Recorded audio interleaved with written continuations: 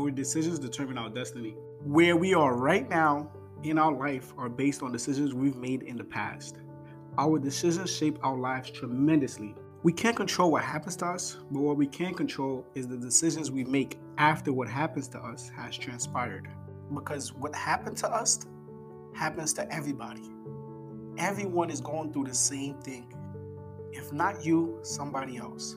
But the only difference between you and them is what you will decide to do after what happened has transpired.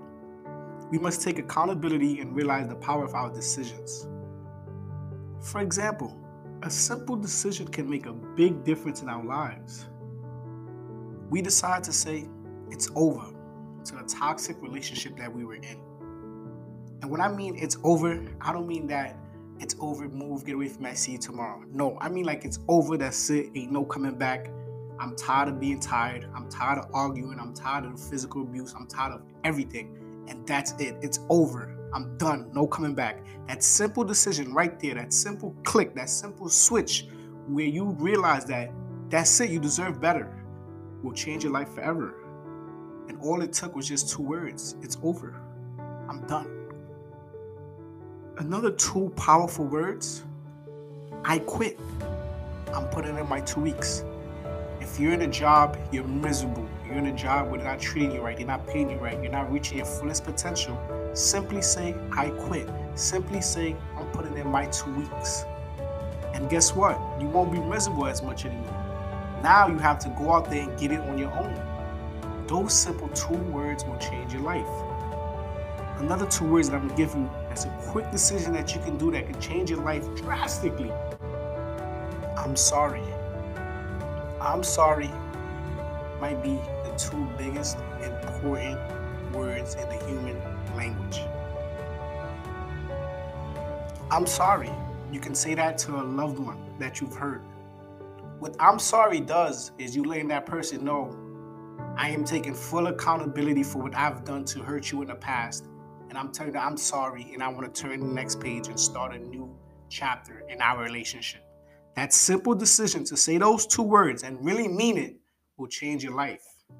I'm sorry. Very simple decisions that will change your life forever. Not deciding is a decision as well. A lot of people in this world are too indecisive. Indecisiveness is a very, very bad trait.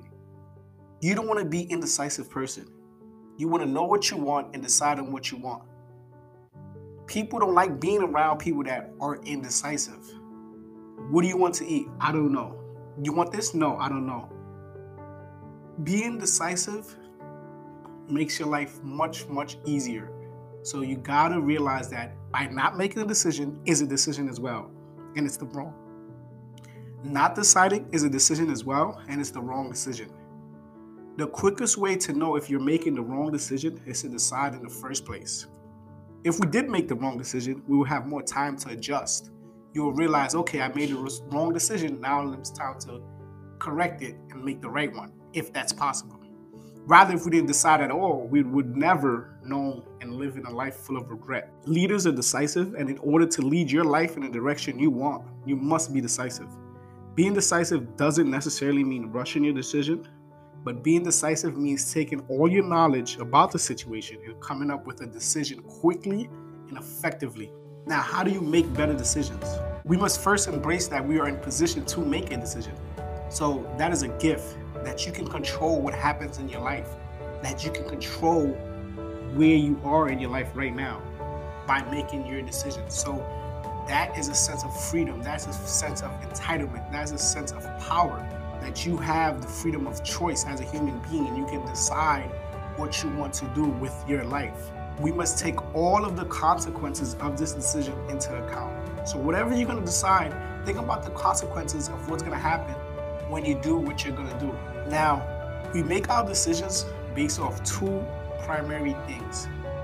One thing is avoiding pain. The other one is, it's that simple. All our decisions come from avoiding pain or pursuing pleasure.